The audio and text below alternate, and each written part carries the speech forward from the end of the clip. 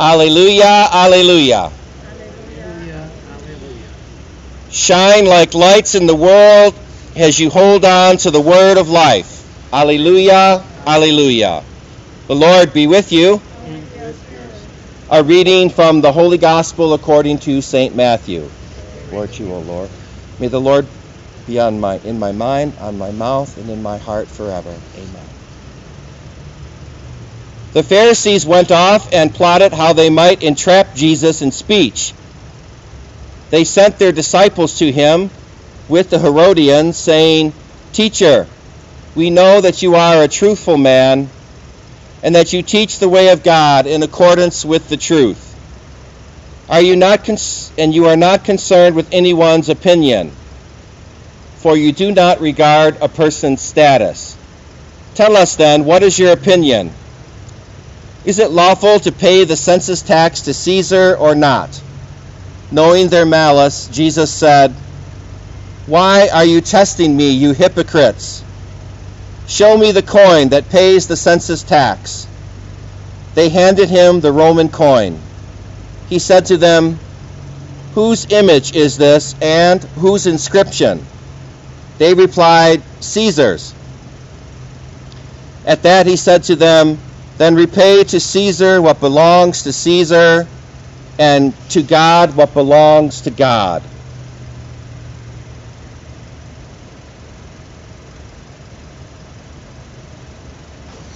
My dear friends, the good news, the gospel of the Lord.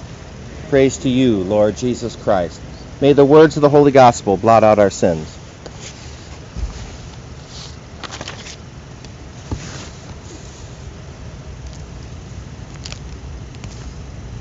My dear friends, today's readings are primarily about having the power of God in our lives, having the power of God effective in our lives as we do the mission of Jesus Christ, that power of God in our life is evident and going forward. Only secondarily are the readings about politics today. And that shows us something of the proper order in our life, that the first, most important thing in our life is having that power of God in our life, having that mission from Jesus and doing that mission in the power of the Holy Spirit, and only secondarily are politics involved with that. But primarily, this power of God in our life. One of my heroes is Archbishop Fulton J. Sheen, and he died in 1979, and somewhere towards the end of his life, he prophesied that the next great temptation of the church will be to make politics religion. And so I think we got to be careful about that, about putting anything in front of what God's will is for our life. It could be politics, it could be many other things, it could be a lot of things, but we got to make sure that we have God first in our life. Our life is going to boil down really to one question. Did we do God's will? Yes. Or did we not do God's will? No. Did we do God's will? Yes. Or did we do God's will? No. And when we come into that no, we're going to come into a lot of things that might distract us away from what God's will is for our life. And it could be anything, really. But these things take us away from and become distractions in our life as to what God's real purpose is. I remember, too, Abraham Lincoln. You know, when Abraham Lincoln was president of the United States of America, people died, and some people went to hell, and some people went to heaven. Not because Lincoln was president or not president, but because they do or didn't do the will of God in their life. And once President Lincoln was asked, hey, someone asked him, "You think God is on our side, President Lincoln?" And he said, "I'm more worried about, are we on God's side?" So keeping God first in your life was what the readings are about today. Here we are in the first reading from the prophet Isaiah, and the Lord uses their political enemy, Cyrus. The Jewish people hate. The Lord uses Cyrus to bring about the redemption of his people. The Lord can use even our political enemies to bring about his good. And the Lord loves our political enemies. So the Lord uses Cyrus, the political enemy of the Jewish people, to bring about the good of his people, which is the restoration of the temple in Jerusalem. The Lord even uses the enemies of the people. And in our beautiful reading from 1 Thessalonians, again, that same message of putting the power of God and experiencing the power of God in your life first. Here it is. He says, "For knowing, brothers and sisters, that you're loved by God and that you were chosen." You know, God chose you to be in this world and to do his mission.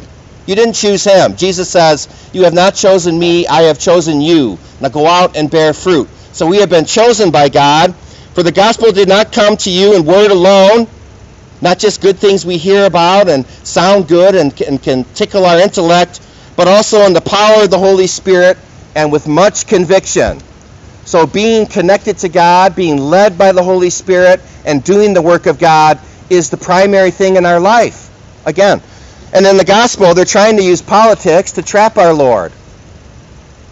These are his enemies, and they want him to make a political decision here, say something political, so that we can trap you. If he says, yes, pay the taxes, then the people are going to abandon him, because they hate it, they're paying their taxes.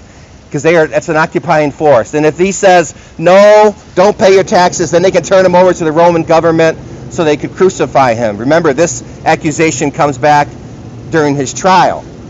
So, they're trying to use politics to trap our Lord, and he's saying again, you know, who put God first? Whose image is on that coin in your pocket? And they say Caesar. My dear friends, all the money that you have is either paper, plastic, or worthless metal in your pocket right now. Only the government says that that's worth something. It's actually just paper, plastic, or metal. And all things will pass away. All these beautiful cars I see right now someday will be in a junkyard, rusting. All that money in your pocket only has power because the government says it's money. Example 2, none of us will be here in 100 years. Maybe you will. Okay, none of us will be here in 200 years. We'll all be with the Lord. So all these things are passing away on this earth. Money and power and material things are not the most important thing in our life. For example, I forgot my example. Oh, when Jesus was alive on this earth, the whole world quaked at the name of Caesar. Say the name of Caesar and everybody was afraid. Now we go to the restaurant and order a Caesar salad. And nobody's afraid of Caesar anymore. These governments, this world, all this money, it's all temporary. It's not the point of our life. The point of our life is to do God's will. And at the end of our life, we will either do it or not do it. That'll be it. Do it or not do. Did you do my will? Yes. Did you do my will? No. That's the position we're going to be in. Okay, so how do we do God's will? How do we keep on track in this life? There's lots of distractions out there, right? Especially today. There's lots and lots of distractions. How do we keep on task to God? 1, you ask the Holy Spirit every day for illumination. Illumination means light. Lord, show me your will that I may do it. Show me your will that I may accomplish it. Show me what you have for me to do today, Lord. Send me someone to help today. Let me do your will today. You got to desire it and seek after it and ask God for it every day, and then ask him for the courage to actually do it. Because a lot of times we know God's will, but we fail to do it, and we fail to do it because we're afraid or because of peer pressure or some other reason. So ask God for illumination every day. Ask God for the courage to do it. And ask God, too, that you know his will, you do his will, and that you have also the grace to surrender to his will. The whole Christian life is dying to self and being united to the will of God, so we do his will and we accomplish God's work on this earth.